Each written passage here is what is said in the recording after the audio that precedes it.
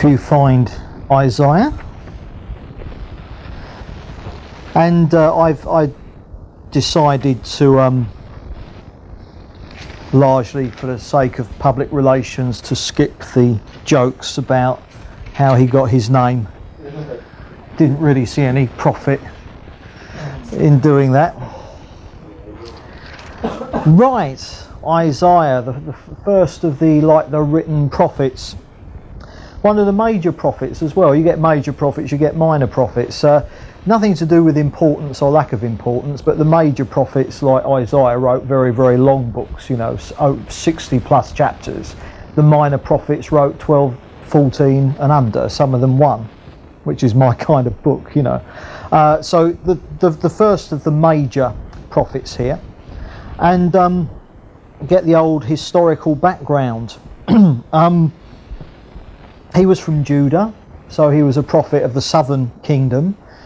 And basically he was active for a long time. He had a 50-odd year ministry.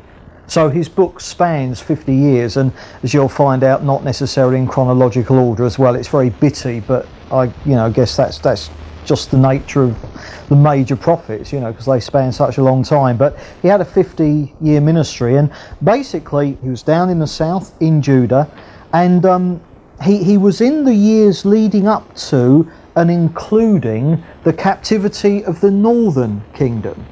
So you've got the southern kingdom, Judah, all right, and that's where Isaiah was. Up in the north, you've got Israel, the northern kingdom, and you remember that they ended up being taken off into Assyrian captivity.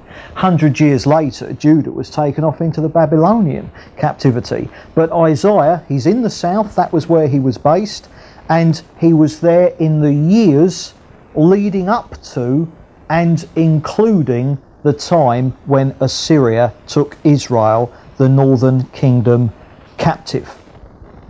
And indeed, as we're going to see, it was really God used him in sort of like Judah escaping a similar fate.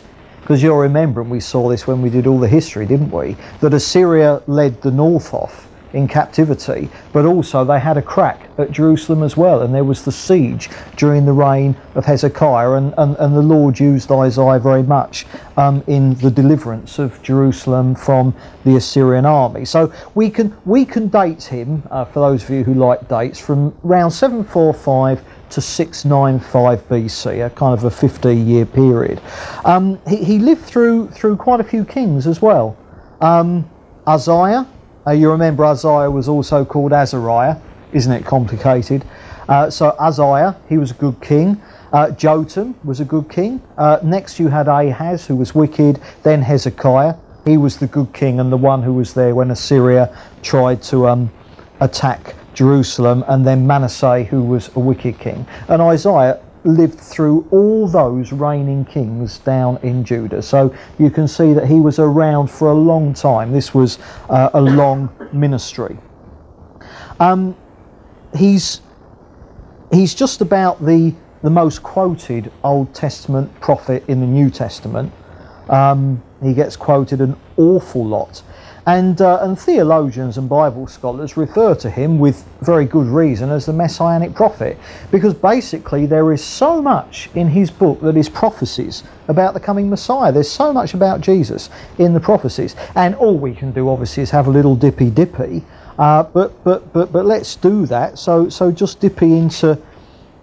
Just find chapter 7. I'm just going to give you just a handful of these messianic prophecies. We'll hit them again as we go through it chapter by chapter. But, just to kind of give you an idea. Chapter 7, verse 14. Therefore the Lord himself will give you a sign. The virgin will be with child and will give birth to a son and call him Emmanuel.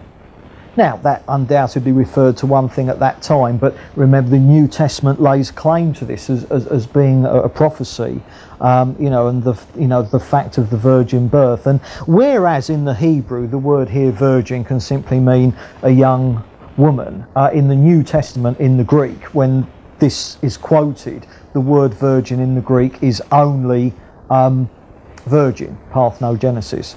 and a virgin birth. And so there we have a prophecy of that. Just flick over into chapter 9. For to us a child is born, to us a son is given, and the government will be on his shoulders, and he will be called Wonderful Counselor, Mighty God, Everlasting Father, the Prince of Peace. Of the increase of his government and peace there will be no end. He will reign on David's throne and over his kingdom, establishing it and upholding it, blah, blah, blah, blah, blah. So there's another one, bit Christmassy tonight so far, isn't it? But another one there. Incidentally, this thing about, you might have often wondered, why is that a prophecy of Jesus, that he's called Wonderful Counselor, no problem with that, Mighty God, no problem with that, Prince of Peace, no problem with that, but how can he be the Father, the Everlasting Father? You ever thought about that? Because Jesus is the Son, not the Father. And the reason is, this phrase in the Hebrew could also be translated Father of the Eternal, or the Originator of the Eternal. In Hebrews you get the phrase of Jesus being the author of and finisher of our faith. And also in the Acts of the Apostles it refers to him as the author of life.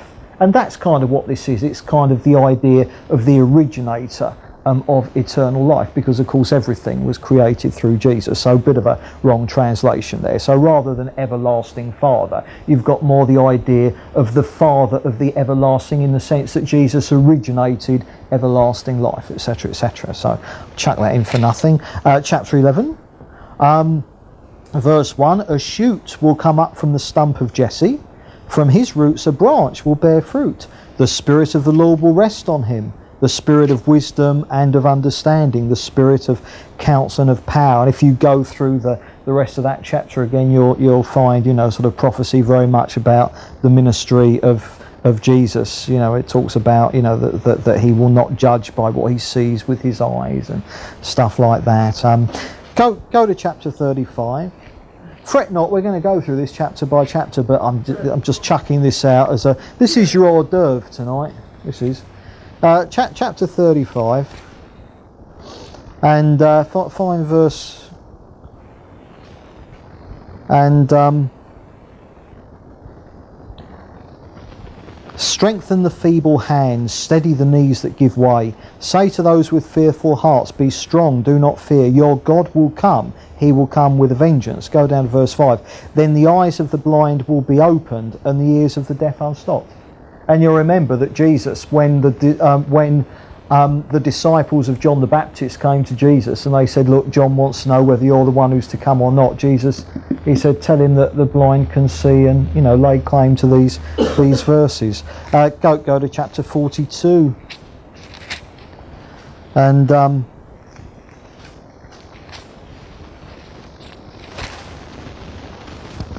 here is my servant whom I uphold, my chosen one in whom I delight. I will put my spirit on him. He will bring justice to the nations. He will not shout or cry out, or raise his voice in the streets.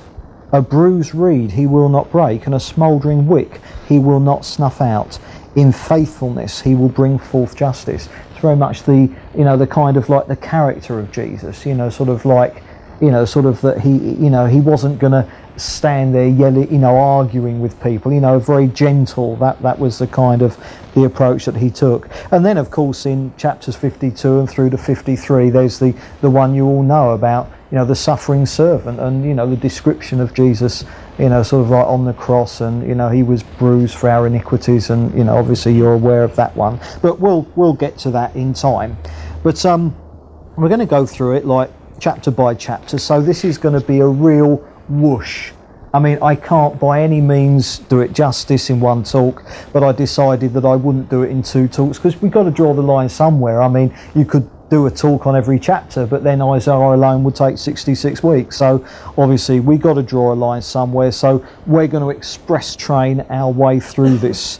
The book breaks down into three sections. Don't expect chronology. It's all over the place, all right? But the first section in chapters 1 to 35 are prophecies that relate largely to Isaiah's own time. immediate prophecies at the time he was living, although we're going to see that mixed in with there are lots of prophecies about, like the end times as well. Then from chapter 36 to 39, you just get a small clump of chapters there, which is very much an historical interlude. And it's telling the story of when Assyria, having beaten up the northern kingdom, when the Assyrians tried to take the southern kingdom into captivity as well. So we'll, have a look at them. And also they kind of include the beginnings of Isaiah warning that, that even though Assyria had gone into captivity, even though the north had gone into Assyrian captivity, that later on the south, Judah, would end up going into Babylonian captivity. And of course that was remarkable because Isaiah was prophesying all that before Babylon was even a world power. So it's quite striking. And then from chapters 40 to 66, you get all the prophecies that relate to that captivity, detailed prophecies about the Babylonians carting Judah off, and of course it wasn't to happen for another 100 years.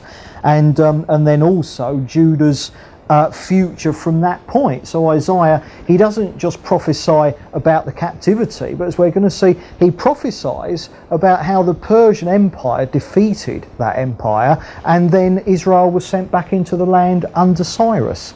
And I mean all this 100, 150, 160 years before it happened. So, that's why Isaiah is, sort of like quite a striking prophet. And obviously we're going to see as well that it contains an awful lot about the millennium, the eternal state, and, way out, the end times and the other end of history completely. So that's the kind of like the three sections. And so section 1 first, and this is largely prophecies relating to Isaiah's own time, the scene in which he lived. And so chapter 1, and in chapter 1 through Isaiah, God makes a case against the wickedness of Judah. So through Isaiah, God is speaking to Judah, the southern kingdom, and sort of telling them that you're out of fellowship, there's undealt with sin, come back to me, repent. And he compares Judah to Sodom and Gomorrah, and calls it a harlot, a harlot. And the idea of spiritual adultery there, that rather than being faithful to one God or husband, that, Judah was a whoring after other gods and, worshipping idols and stuff like that. So a real warning there to Judah, but a promise that one day, regardless of what they were then, very unfaithful, but a prophecy that one day they would become a thoroughly purified nation and would one day be made completely faithful. That hasn't happened yet, and of course that's referring to the end times, when of course Israel will be faithful to the Lord. In chapter 2, very much following on from this theme, you get a prophecy talking about the centrality of Jerusalem in the age of the kingdom. So here it shoots forward to the 1,000-year reign of Christ, and it talks about that all nations will go there and that the Lord himself will dwell there. And there's a prophecy as well about a coming day when mankind in totality will be judged. And so there we have a kind of a look forward to to the time sort of like all the nations of the world will be judged. That's the end of the Great Tribulation, then the 1,000-year reign of Christ, when Jerusalem is the centre of the earth and all nations will come in and worship. And you've got that there in a prophecy in chapter 2. In chapter 3, a prophecy that Judah and Jerusalem, Jerusalem, sort of being the capital, were going to be judged by God for their sin, and eventually Judah would end up going into captivity. So the first hint there that although things were by then looking quite bad for the northern kingdom, a hint there that things weren't going to work out too well for the southern kingdom either. And in chapter 4, and the nation is referred to as being the Lord's branch. Now later on the Messiah is called that, but here the nation is called the Lord's branch. And you get a prophecy that a remnant, because at that time the nation as a whole was completely unfaithful, but that a day will come when a remnant will live again under the Shekinah glory. You know, and of course by now, you know, the Shekinah glory, the fire by, you know, sort of by night, and the, you know, sort of like the cloud by day, is long since gone. You know, I mean, a dim distant history for Israel, you know, and Judah at that point. But, you know, saying that one day that Shekinah glory would be back, and that a remnant would live in the land under the Shekinah glory. And so once more, obviously, we know that that's looking ahead to the 1,000-year reign of Jesus. So a lot on the millennium, and obviously with all of these you've got to read through them to pick the details up. But the point is that with me telling you basically what each chapter is about, at least some of it is going to make a bit more sense to you. So I know that Isaiah is not an easy read, you know, sort of at all. Right, chapter 5. Judah and Jerusalem are likened to a vineyard that is due to be trampled down because it yielded only bad fruit. And of course that was a picture that Jesus used, you know, sort of like of the people at his day, you know, that the vineyard, and, you know, the owner came to get his grapes and he sent his servants and they were beaten and the tenants threw them out, and eventually he sent his own son, and you know, the tenants of the vineyard beat him. And you know, so Jesus said, so what's going to happen is that the vineyard is going to be taken from the tenants there and given to someone else. And of course that was Jesus said, because the vineyard was a picture of Israel, the Jews. And of course that was, you know, there, him saying about, you know, well, okay, look, you've blown it, and the church is going to, you know, at least for a time, take over from you. And then after that you get a list of various sins that the Lord was angry with them for, and you know, various judgments that he was going to send on them. In chapter 6, we get to the year that King Uzziah died, and you get the actual account of Isaiah being called, and when he was actually taken up into heaven. And you know, the thing, you know, sort of like he was high, you know, he saw the Lord and he was high and lifted up, and his train filled the temple. And you had the you know, the angel took the burning coal and touched his lips, and you remember that Isaiah, you know, sort of said, woe is me, for I'm a man of unclean lips, and I dwell in the midst of a people of unclean lips. And what you've got there thus far, if you just were to read chapters 1 to 5, you very much get the impression of it's the ministry of Isaiah basically, woe unto you, woe unto you, woe unto you. I mean, he was convicting everyone of sin. That's fine. That was all spirit-led stuff. It was right. But what's interesting now is that when he has this vision of the Lord in all his glory, now Isaiah is arrested with a woe is me.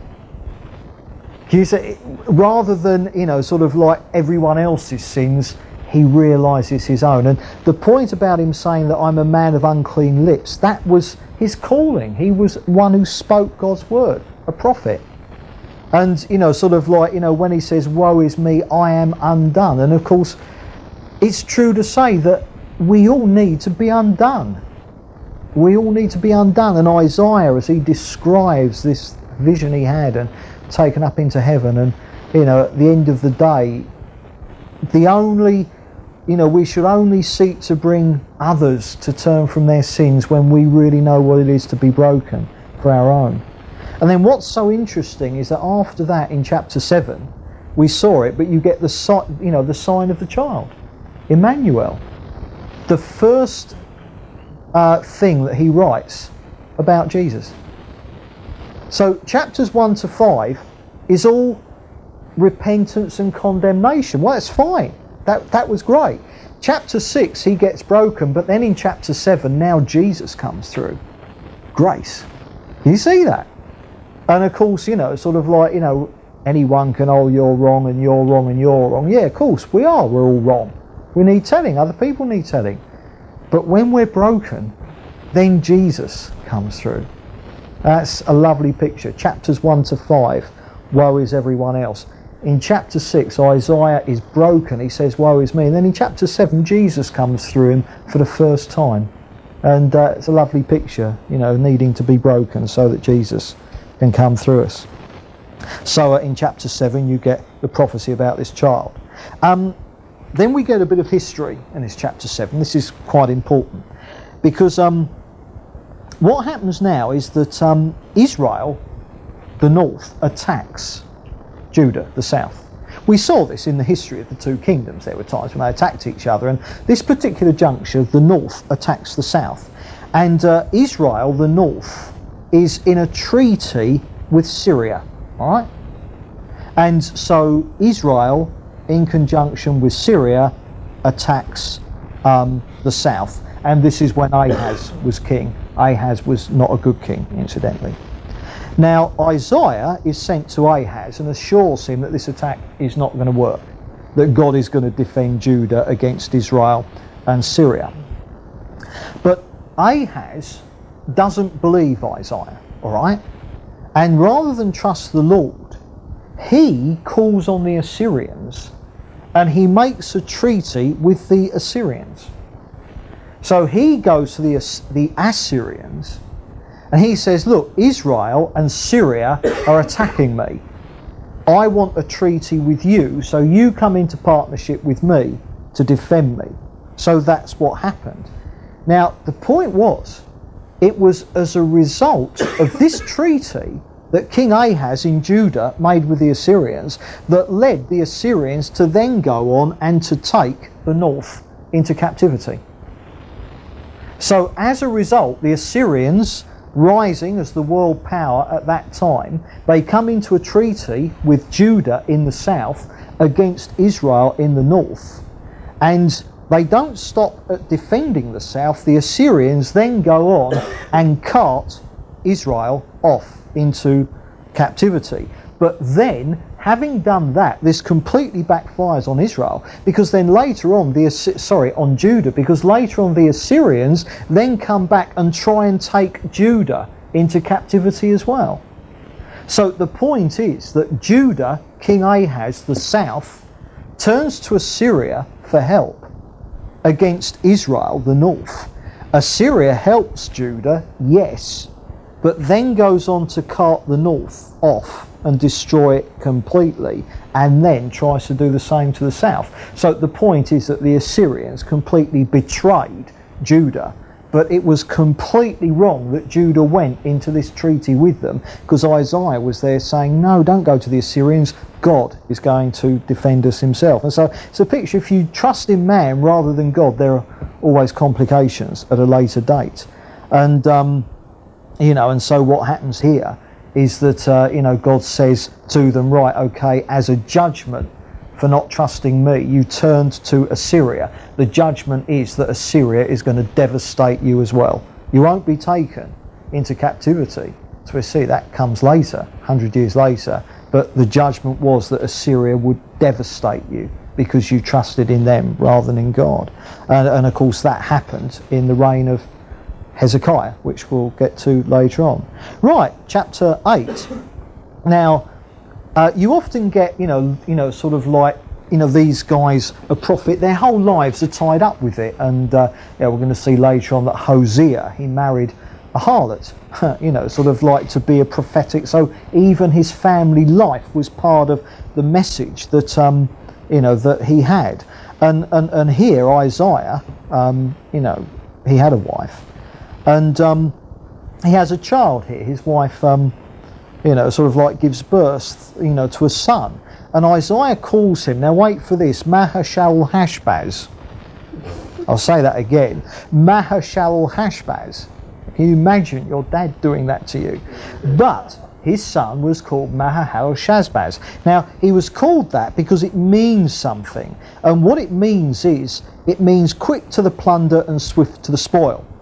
And it was a kind of a statement, all right, to Syria and Israel that the fact that Israel had ganged up with Syria against Judah, all right, that God was going to judge them.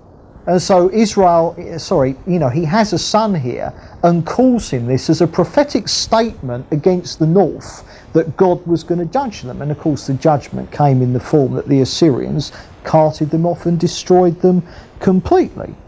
And it's also in this chapter that Isaiah is told to write all this down. So all the prophecies that he gets, he's now told to write down. So this is the point which he starts to write it all. And then at the end of chapter 8, you get a warning against spiritism, spiritism, occultism and stuff like that.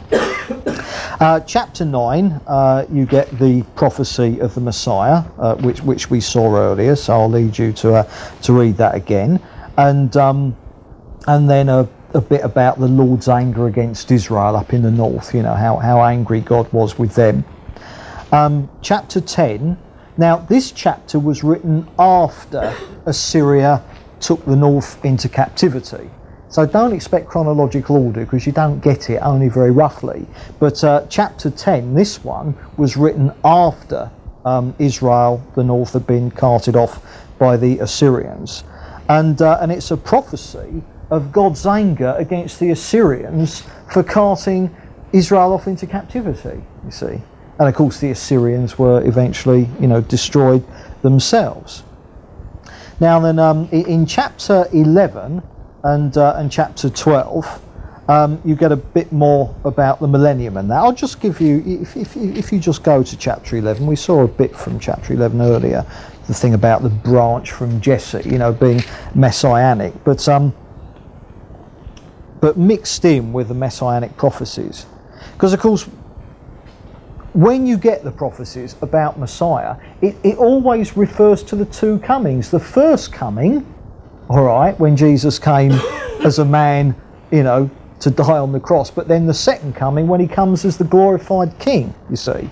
And there you get, the 1,000-year reign of Christ. And it's like, for instance, let's see, in verse 6, you get the famous, sort of thing about the wolf will live with the lamb, the leopard will lie down with the goat, the calf and the lion and the yearling together, a little child will lead them, the cow will feed with the bear, their young will lie down together, the lion will eat straw like the ox, the infant will play near the hole of the cobra, and the young child put his hand into the viper's nest. And it's a description of the 1,000-year reign of Jesus, when the earth is restored to how it was before, the flood. And, before, lions became carnivorous and stuff like that. And, so you get the prophecies there. And, of course, you can read through them and sort of learn quite a bit about, what the 1,000-year reign of Christ is going to be like. So that's chapters 11 and 12. Chapter 13 and 14, you can see he's all over the place. A lot of this relates mainly to his own time, but a lot of it is really future. And in chapters 13 and 14, what you do now is you get a prophecy about the fall of the Babylonian Empire. Now, what is so striking about this is that the prophecy about the fall of that empire is here given 100 years before there was a Babylonian Empire. And here is a prophecy about its fall. Now you see how striking that is. He's here talking about the Babylonian Empire will fall. But this is 100 years before it rose, you see. But that's what prophets do, isn't it? In chapter 14, if you find verse 12, and just a quickie here, just because it's quite important. And you get this verse, how you have fallen from heaven, O morning star, son of the dawn. You've been cast down to the earth, you who once laid the nations. And you've got a few verses there, and that's about the fall of Satan, all right. And of course what's happening is that it's talking about, sort of like the Babylonian kingdom and stuff like that. And then suddenly it addresses the power behind that kingdom, which was, of course, Satan himself. And so there you get those verses which are, all about the fall of Satan, who was the power behind the Babylonian Empire. So I just chuck that in. And then you get a prophecy against the Assyrians, again, God's saying, I'm going to destroy you because of what you've done to to Israel, the northern kingdom. And then you get a prophecy against the Philistines, just because God didn't like the Philistines very much. In chapters 15 and 16, you get a prophecy against the Moabites. So there you get 2 chapters. That's a prophecy of God saying, I'm going to judge Moab. Chapter 17, you get a prophecy against Damascus. Now, Damascus was the capital of Syria. All right, and you'll remember that Israel, the northern kingdom, got into alliance with Syria. All right, so what you've got here is the Lord saying, right, Israel, the northern kingdom, ganged up with Syria against Judah. Because of that, I'm going to judge Israel. All right, and here he's saying, but Syria, don't you think you're not going to get judged, because you're going to get judged as well.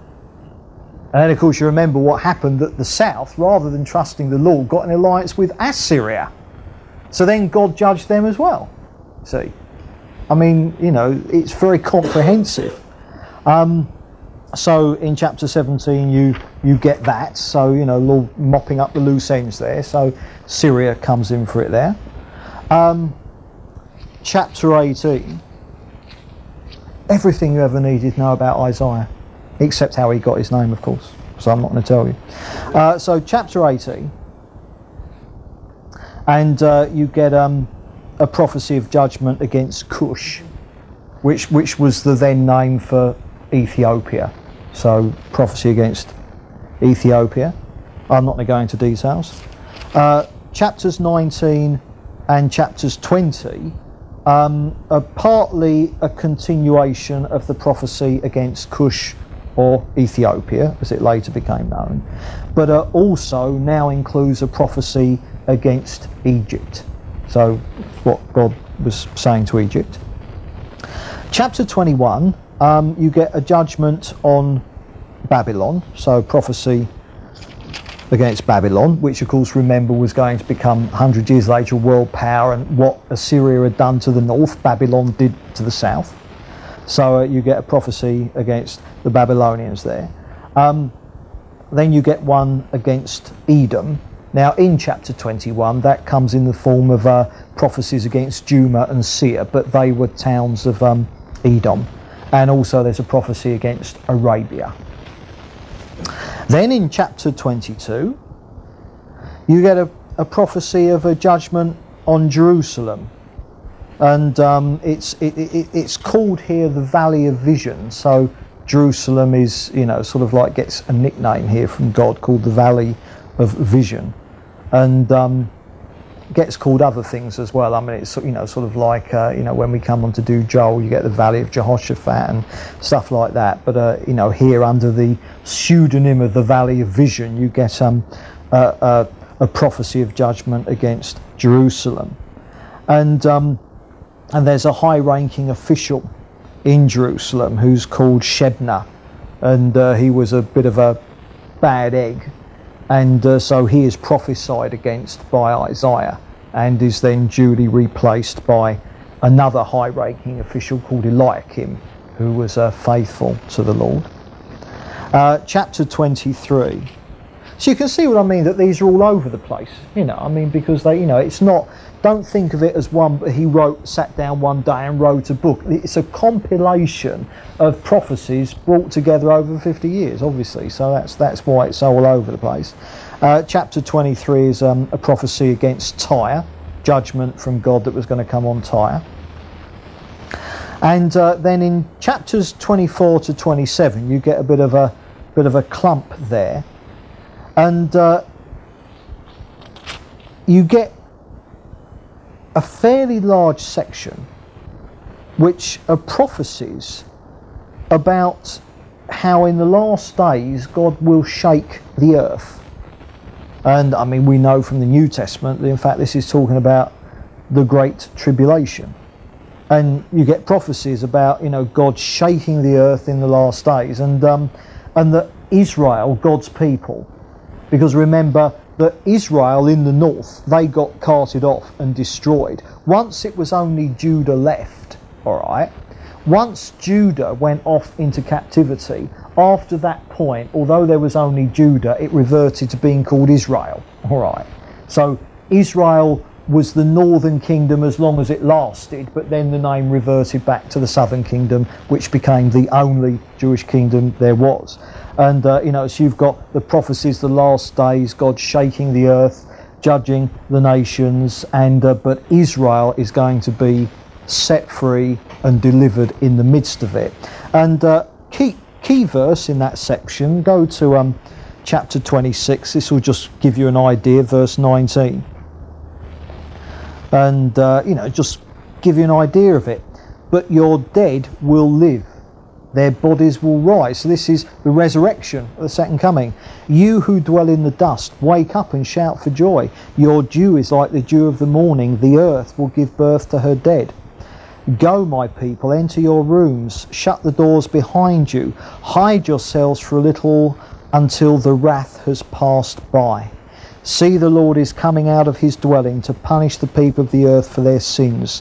The earth will disclose the blood shed upon her. She will conceal her slain no longer. And, there's a bit, and that's the sort of like when the Old Testament saints and the tribulation saints are being raised from the dead, they get, sort of like, glorified. At the time of, when Jesus comes again to judge the earth and to establish his kingdom. So again, read through those chapters and you'll learn, a bit about the end times and that. Right, now chapter 28 is a prophecy against the northern kingdom, here called Ephraim, which of course was one of Joseph's sons. So there you have God speak of the judgment that is going to come upon them, which of course was the Assyrians eventually casting them off. But also there's a warning to the south as well. So Judah gets warned, because obviously what was going to happen to the north under the Assyrians was to eventually happen to the south at the hands of the Babylonians. And then you get this this kind of fascinating bit all about being handed over to a people of foreign lips. And it's quite interesting, because this was always a sign of judgment for Israel, because the ultimate sanction, of course, was to be carted off by a nation of foreigners. And of course they didn't speak Hebrew, did they? So foreign lips. And what's interesting is that in verse 13 you get this: so the word of the Lord will become do and do, do and do, rule on rule, rule on rule, a little here, a little there, so that they will go and fall backwards, be injured and snared and captured. Now the point is that if you, in the Hebrew, and indeed in the English, if you keep saying that, it sounds like tongues. And the point was, that is why on the day of Pentecost, speaking in tongues was the sign to Israel that that God had turned his back on them and the church was coming into being. Because tongues was a sign to Israel of the judgment of God, because it represented being carted off by a nation whose language you didn't understand. And that is why tongues was a sign to the Jews that Israel was out of fellowship with God. A foreign tongue, foreign languages. So, you've got that bit there. And then also in this chapter you've got sort of like the prophecies about God was laying a cornerstone in Zion, a precious cornerstone for a sure foundation. And of course, all that is quoted in the New Testament as referring to Jesus himself. In chapters 29 to 31, you get a prophecy of the imminent besieging of Jerusalem by the Assyrian army.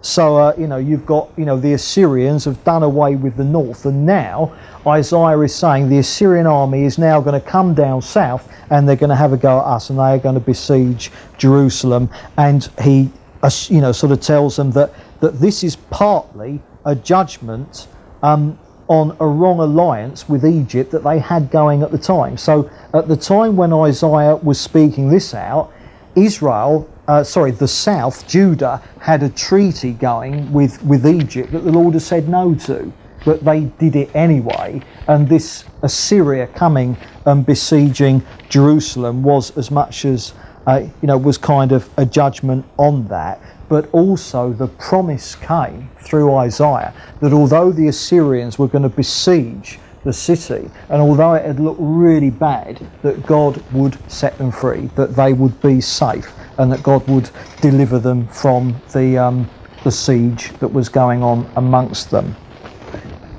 Then you get in chapter 32, you get a prophecy of the coming messianic reign.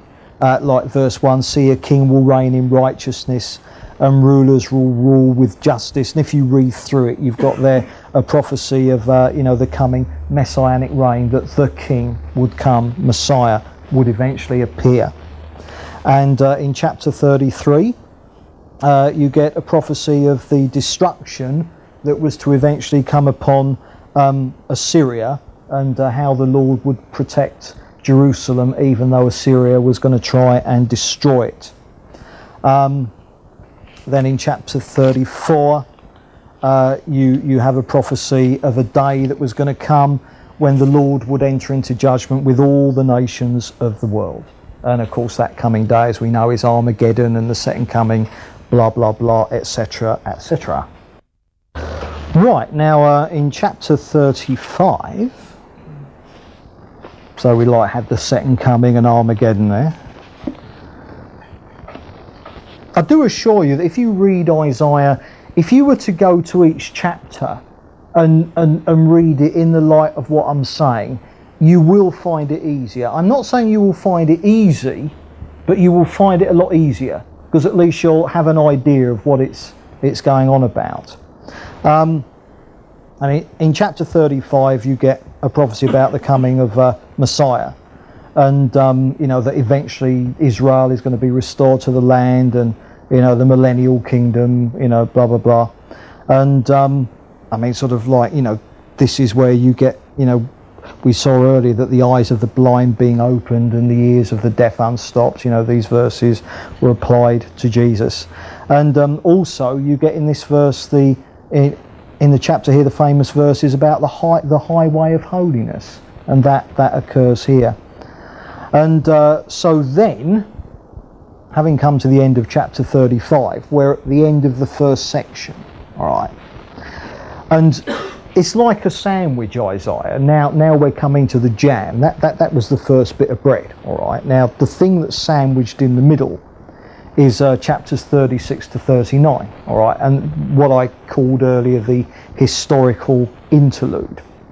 And basically, this historical interlude is basically 2 Kings chapter 18 verse 13 to 2 Kings chapter 20 verse 19 mixed in with 2 Chronicles 32. And the reason I'm saying that, it's the straight historical account of Assyria besieging Jerusalem.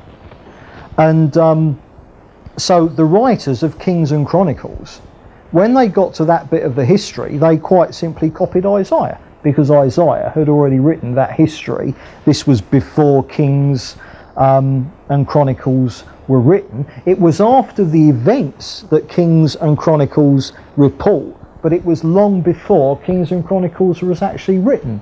And so the writer of Kings and Chronicles, when they got to this bit of, of history, they just copied what Isaiah wrote. And basically what you've got here is that the Assyrians have taken care of up north, so Israel, the northern kingdom, is gone. Assyrian captivity, very, very bad news indeed.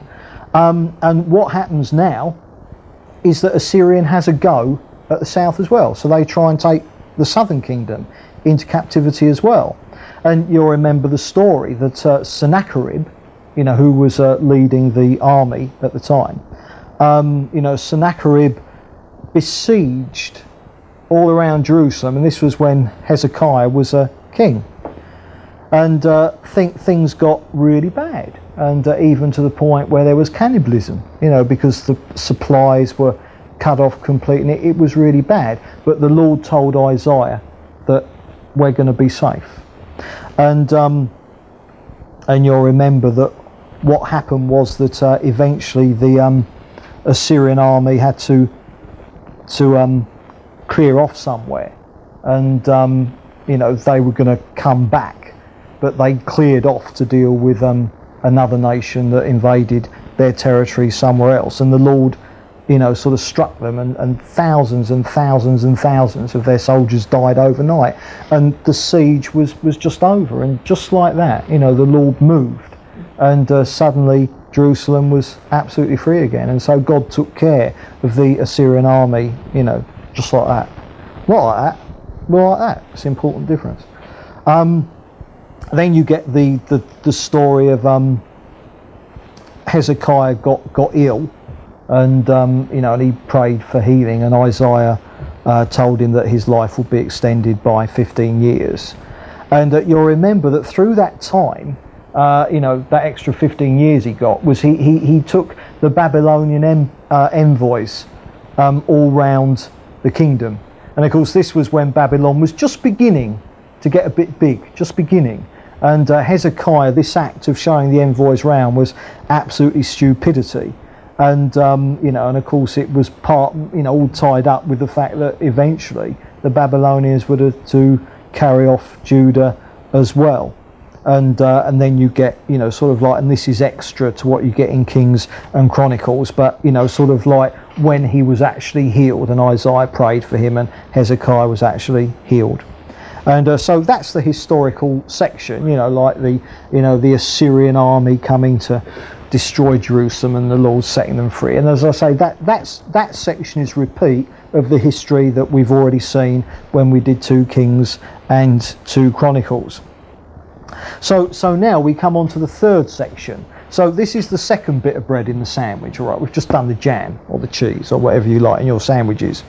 So now we come on to the second bit of bread, as it were, the third section.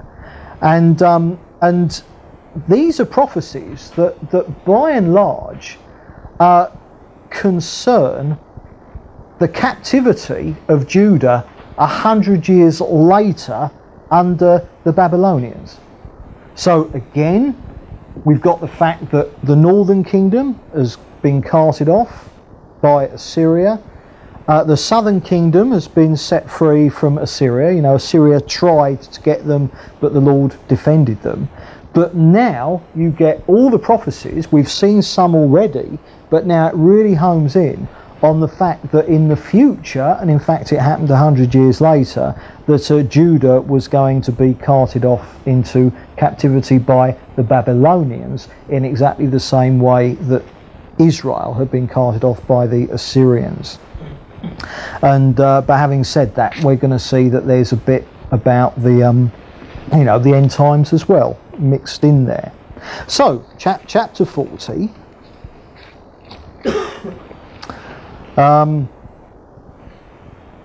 And you get here prophecies of comfort, sort of to Jerusalem. The famous chapter that begins, comfort ye, my people. And it's prophecies assuring Jerusalem that ultimately she'll be saved and delivered and blessed, which of course eventually during the 1,000-year reign of Christ she will be, because Jesus will rule the earth from Jerusalem. And so it's promise of ultimate, that they'll be okay. And of course they needed this, because when Judah was carted off by the Babylonians, they knew, if only through Isaiah, they knew that eventually they were going to go back into the land. So they knew that whereas Israel was destroyed, never heard of again, the 10 lost tribes as it were, the south knew that eventually, once they ended up in captivity, they could read Isaiah and know that eventually they were going to get back into the land and that they'd be okay. And also in this chapter you get the verses of a voice crying in the wilderness, make straight the way of the Lord. And of course those were the verses applied to John the Baptist. And so obviously you've got very much a messianic theme there, a prediction of the coming of Messiah. Then in chapter 41 you get a a prophecy concerning this bloke. I'll say he's a bloke at the moment because he doesn't get named yet. He does in chapter 44, but he doesn't here in chapter 41. And that what's going to happen is that a bloke was going to arise who, once he defeated the Babylonian Empire, he would enable the Jews to go back into the land. So what you've got here, this is 100 years before the Babylonians took Judah into captivity.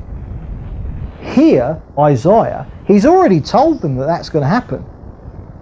He's now telling them that at the end of the captivity, someone is going to arise who's going to defeat that empire, and the Babylonian Empire will be dead. And that this bloke, having done that, will then send the Jews back to their land. Now that's Ezra and Nehemiah territory, 200 years later on in Israel's history. The bloke is not named here, but he's named in chapter 44, is Cyrus. And in chapter 44 we're going to see that Cyrus of Persia is named. So at this point the Babylonians are not even a world power. Isaiah names the leader of the world power after the Babylonian world power, 200 years in the future. But naming people. This is why, if you read a lot of books, there are so many people, they say that Isaiah wasn't written by Isaiah, that it was written much later than Isaiah, because how could it have got all this stuff right? Well, the answer to that is he was a prophet. And even though he was giving details of what was going to happen 200 years in the future, that's what prophets do, or part of what they do. So there in chapter 41, a prophecy about the stuff that happened during the time of Ezra and Nehemiah. Amazing. And that this is given as proof that God is sovereign over idols and stuff like that, because you've got idols that can't speak. I mean, the Jews worshipping these stupid idols who couldn't even speak, and yet here you've got Isaiah, a prophet of the Lord, telling them things that weren't going to happen for 200 years, and this is given as proof in chapter 41 that God is superior to the useless idols that the Jews every now and then ended up worshipping. Then in chapter 42, what happens is this character, this deliverer, who's going to deliver Israel from the Babylonians and send them back into the land, this figure who in chapter 44 gets named as Cyrus, what happens now is that it switches to Messiah, so that Cyrus becomes a figure, a type of Messiah to come, who was eventually to set his people free in a way that, sort of like way above anything that Cyrus did. And so Cyrus becomes a messianic figure because he sent Israel back into the land from captivity. And of course at the second coming, that's exactly what Jesus is going to do. He's going to make sure that Israel gets their land back, and that for the first time Israel will have all the land and will dwell there in complete peace. Then you get this song of praise which celebrates the ultimate victory that Messiah is going to have over his foes. And then the nation, this is sort of Judah, because now Israel's gone, all right. So then the Jews, their sin, they're rebuked for being deaf and blind. Sort of like they shall look and look but not see, they shall hear and hear but not hear, that and sort of like that in spite of all that God was doing, they were so hard-hearted and just wouldn't get right with the Lord. And of course all this now is after the northern kingdom has been destroyed, so now it's all just Judah left. So we're right at the end of Isaiah's kind of life and ministry now. And in chapter 43 you get a prophecy about how much the Lord loved Israel, loved his people, and that he would always be there to deliver them. So that no matter how bad things got, and things were going to get very, very bad in the Babylonian captivity, no matter how bad things got, he would always eventually save them. And of course, even how bad things got in AD 70, when Rome came in and destroyed, the city and that, and Israel lost the land, for 1900 years. But no matter how bad it is for Israel, in chapter 43, the prophecy that God would always eventually save them, that they would always end up back in the land. And here the Lord says that he's going to punish the empire, the Babylonian Empire, for what they were going to do. 100 years before Babylon has done it, but the Lord says when they do it, I will punish them. So be assured of that. And this, even though Israel continue to be unfaithful to him. And it's in chapter 43 that, it's in chapter 43, and if you find verse 25, that you get the famous verse, I am he who blots out your transgressions for my own sake and remembers your sins no more. And the Lord saying that he's going to bring Israel to the point where their sins will be blotted out completely. The coming of Jesus to die on the cross, and then when he comes again to establish the kingdom. Right, so that's chapter 43. 44 and 45 are a package, and now Cyrus is named in chapter 44.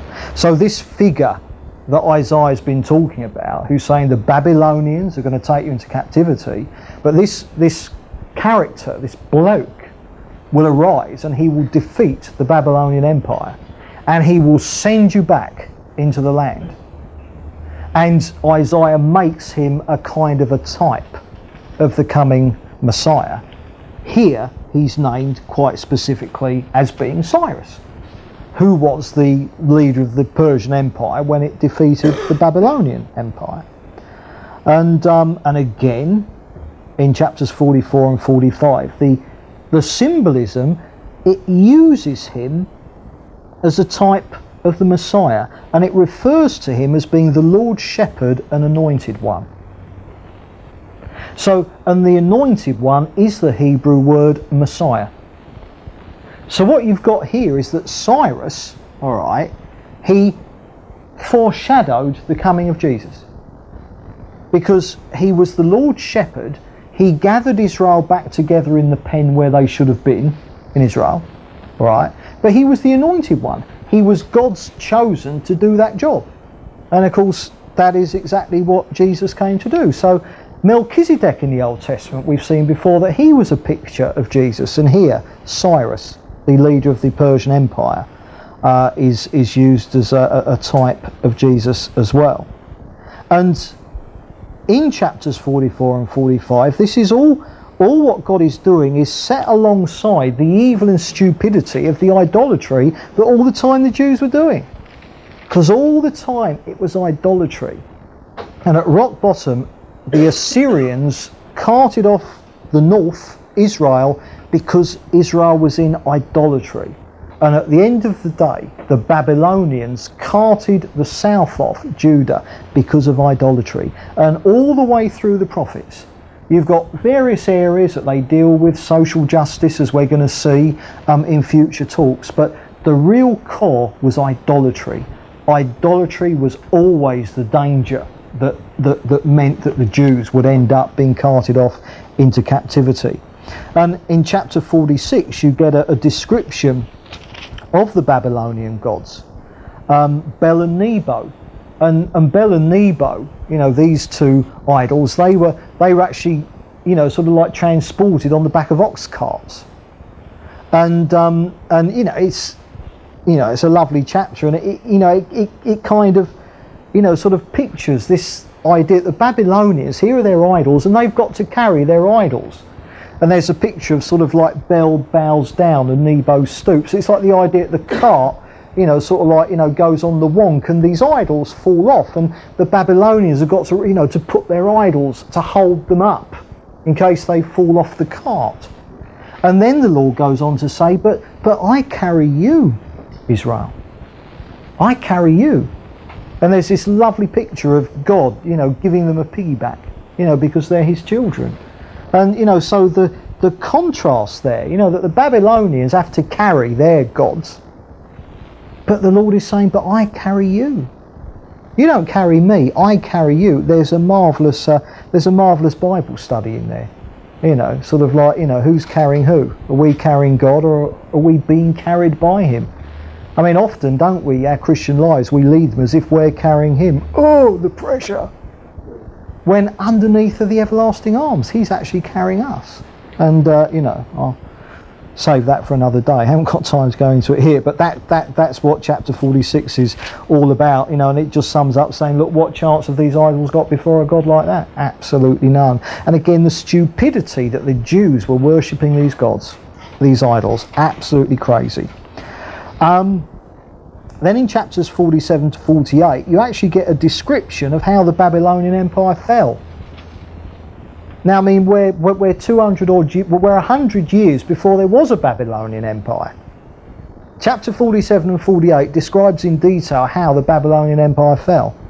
And it fell overnight, without a shot being fired. And, sort of like, read Daniel and read secular history. Because, I mean, all this, the secular historians well aware of all this, it's well documented. The Babylonian Empire fell overnight to the Medo-Persian Empire. And it was the night, and we'll see when we get to Daniel, that you've got, the writing on the wall. Many, many tekel and passing. And the Babylonian Empire faded away overnight, and the Medo-Persian Empire took over. Cyrus was the governor of the Medo-Persian Empire. And so there you get a detailed, prophecy of how the Babylonian Empire was going to fall overnight. And, and then the Lord sort of says to them, look, and yet nevertheless you carry on in your stubbornness, you carry on in your rebellion against me. And he sort of pleads with the nation to get right to him. Then chapters 49 and 50, you have prophecies of the eventual coming of the Messiah, and that when he came, that this would lead to Israel's dwelling in the land in safety. So there again you've got the time that the coming of Messiah would mean that Israel will be dwelling in the land safety. And of course there you've got the millennial reign. And what's happening is that Cyrus is being referred to here as the Lord's servant, because he enabled Israel, having been taken into captivity, he enabled the Jews to go back into the land. And yet all the time it's switching. Cyrus is the Lord's servant, and yet he's foreshadowing something that was going to happen later and be even greater, which was the coming of Messiah and Jesus. And how, of course, when Jesus comes again, not only is Israel going to be back in the land completely, but it's going to be Israel back in the land with God, Jesus, ruling the earth from there. So you've got the ultimate, it's switching all the time. Cyrus is God's servant in these prophecies, but so is Messiah. And the idea is that the typology, the symbolism, is going from the lesser to the greater. Cyrus getting the Jews back into land from captivity, and then one day Jesus is going to get Israel back in the land so that they're going to be top dog over the whole world. And sort of like, this idea of the servant. This is what God's servant is going to do. And, so eventually God will live amongst his people and rule over the earth. And all the promises in the Old Testament that have yet to be fulfilled will be then, and that Israel will properly have the land. And then it goes on to contrast the obedience of this servant Messiah, the Lord's anointed. Contrast the obedience that he has to the disobedience and rebellion of Israel as a corporate mass. Because all the time through Isaiah, God is calling them to faithfulness and to repent and turn from their sins. Then in chapter 51, you get more on the fact that Israel is going to be delivered from the Babylonian captivity and restored to the land. I mean, it goes over this again and again and again from every angle. It really sort of like labours it. And that it gives that as a picture of the eventual coming of the kingdom when Messiah rules in person. So again, continuing the idea, the lesser becomes a picture of the greater. Israel eventually going back into the land after the Babylonian, sort of like, being, carted off there. That's great. That's fantastic. But it's nothing compared to what's going to happen when Messiah establishes Israel in the land and the whole world will pour into it. So again, and all this 100 years before the Babylonians actually cart Judah off into captivity. This is 100 years before the Babylonians really became a world power. So it's all quite, if you read this, you'd think that you were reading a book that was written around the time of Kings and Chronicles. It wasn't. It was written a couple, sort of like 200-300 years before that. Absolutely incredible. And then in chapter 51, you get again that God homes in. And he's saying to them, the reason that the Babylonians are going to take you into captivity is because you will not repent of your sins. And so through Isaiah, God says, don't forget, that's the reason for the captivity to come. It's because of your sin. You won't get right with me. Then in chapters 52 and 53, we come to what must surely be one of the most famous, well-known sections of the Old Testament. And in chapter 52, you get kind of, it starts off, talking about the future blessing that is going to come upon Jerusalem, and you get how beautiful on the mountains are the feet of those who bring good news. Picture there of the coming of Messiah. And you get then, for the rest of chapter 52 and 53, this picture of the suffering servant. That this Messiah, this anointed one, this ultimate person whom King Cyrus has been a picture of so far. We get that this anointed one, this Messiah that Cyrus was simply pointing to, is going to accomplish everything that he's going to do by suffering. It's going to be by him suffering. And it's going to be through him dying a substitutionary death so that sin can be dealt with. Sort of like, let's read verse 53 and let's read, from verse 1. Who has believed our message, and to whom has the arm of the Lord been revealed? He grew up before him like a tender shoot, like a root out of dry ground. He had no beauty or majesty to attract us to him, nothing in his appearance that we should desire him. He was despised and rejected by men, a man of sorrows, acquainted with grief. Then it says, surely he took our infirmities, carried our sorrows. We considered him stricken by God, smitten by him and afflicted, but pierced for our iniquities, our transgressions. And there, the substitutionary death of Messiah, dealing with the real problem, the problem of sin. And of course it was that, ultimately, that paved the way for all the promises to Israel. And not only to Israel, but to the Gentiles, because the gospel is all-inclusive. It paved the way, freedom from sin, and the ultimate establishment of God's kingdom on earth. And then in verse 54 and 55, it goes on to outline the fact that as a result of the suffering that this servant, this Messiah has done, as a result of that, the kingdom would be established. That this would lead to that eventual day when Israel will own the land and the nations of the world will pour in. And of course, it goes on to say that the invitation is universal. It's to all. It's not just to Israel. Israel is the means of this salvation, but the availability of this salvation is for the Gentiles as well. all can enter into that kingdom. Although the kingdom is Jewish, nevertheless all can enter into it because Jesus died for all men. And as you read through it, you see this description again of the 1,000-year reign of Jesus. Then in chapters 56 to 57, you get a blatant statement that the offer of this salvation is open wide to the Gentiles as well. Remember, Israel kept falling into the idea that salvation was just for them. It wasn't. They were the means of salvation to the whole world. And here you get that salvation is open wide to the Gentiles. And then you get a long list of sins that God condemns them for, saying that this is what you've got to repent of. And he homes in on profaning the Sabbath and idolatry. And the Lord says, look, you've got to put these sins right, or I'm going to judge you.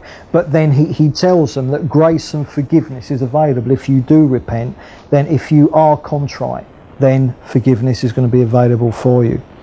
And then in verse 58, the Lord says to them that what the true fast is that he's wanting. At the time of Isaiah, Israel was all, kind of a bit of genuine following the Lord and a bit of idolatry and stuff like that. You had outward conformity, but inside it was hypocrisy and a bit of idolatry on the side and stuff like that. And the people were fasting. And the Lord speaks to them. He says, I'm not interested in that kind of fasting. And he says, look, the fast that I want is a fast of humble repentance towards me. And God says, look, you want a fast? He says, right, here's the fast that I want from you. I want social justice. I want you to care for the poor. I want you to stand up for the oppressed. I want you to honour the Sabbath. And what God is saying there is that I don't just want the externals. The externals are no good unless the inward reality is there as well. And God is saying, look, you can fast all you like. It don't do a thing for me. You're still all rotten on the inside. And that's a theme that we'll come back to again and again in the prophets. The Lord's saying, right, okay, out is saying your prayers, you're doing your worship, you're doing your fasting, having your feast days. He says, but you're not caring for the poor. He says you're oppressing people, you love money. There's no sharing amongst you. Let righteousness and justice flow down. That's the theme. So God's saying, I don't want outward signs of religion, I want the inward reality. And really, in a sense, that's James, faith without works. God says, I don't want faith, not without works. Do your singing, your praying, your festivals, you name it. But unless the reality of the works are there, I'm not interested. And then in chapter 59,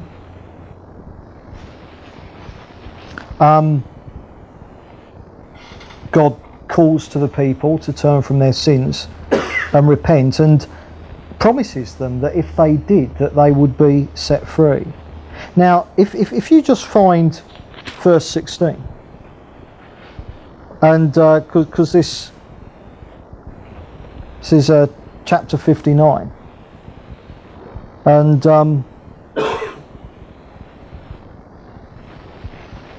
no, I got that wrong there. Sorry, forget that. That was getting confused there. So that's chapter 59. Then in chapter 60 through to 62, you have another description of the glory of the Lord throughout Zion.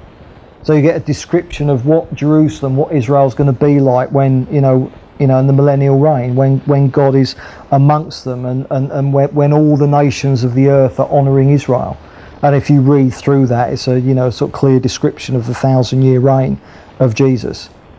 And then in chapters 63 and 64, you have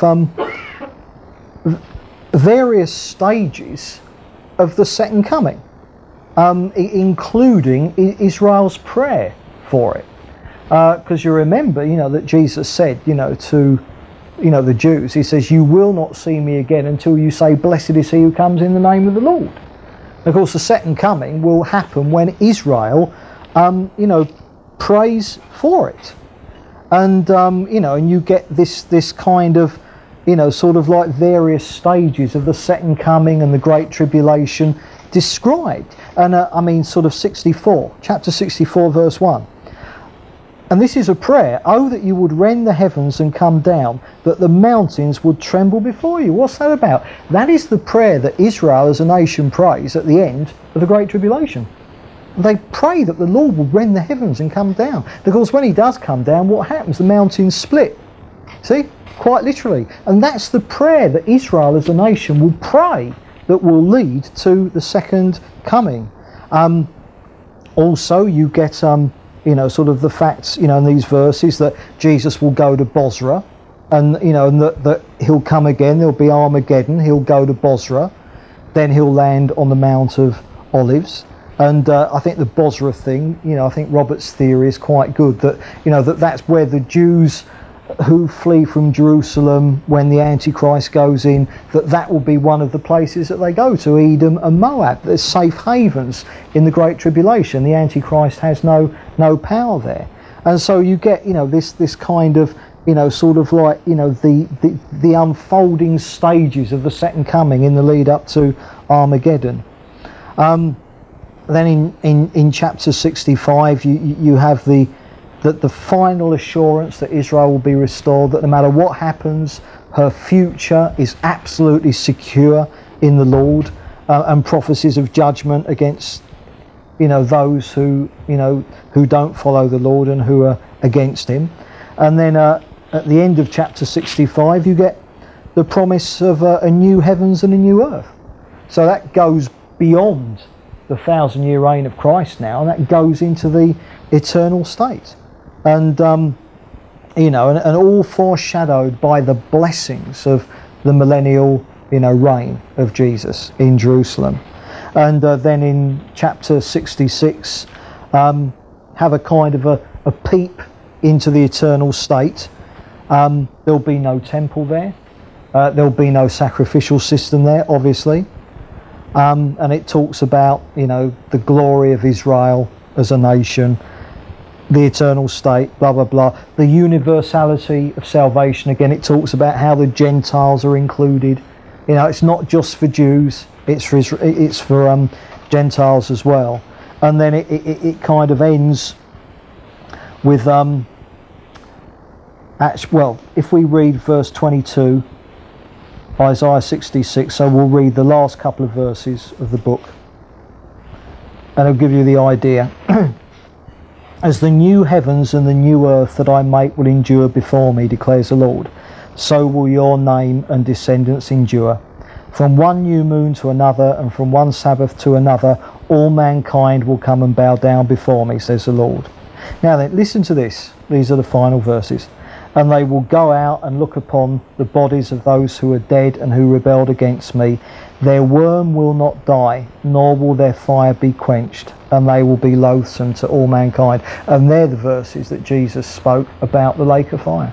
And so it ends with the destination of the believers in the eternal state and unbelievers in the lake of fire. So it's massive in its scope, is Isaiah. And obviously all we've done is had a quick dippy. But sort of like, it's massive. I mean, all the prophecies about all the nations at Isaiah's own time, all those came true. Then he prophesied Judah's future for the next 200 years, the Babylonian captivity, Cyrus going back into the land, all that came true. Then all the prophecies about the Messiah's first coming, virgin birth, where he was born, blah blah blah blah, all that came true. And of course, what's yet to come true of the prophecies are all the prophecies of the end times, the Great Tribulation, the 1,000-year reign of Christ and the eternal state. So you can see a busy man, a busy ministry, he sure knew how to prophesy. So I'll leave you there, and but I think that in the light of that, if you were to read each chapter in the light of just this very quick outline I've given you of each chapter, I think you'll find it will make a little bit more sense than it has thus far.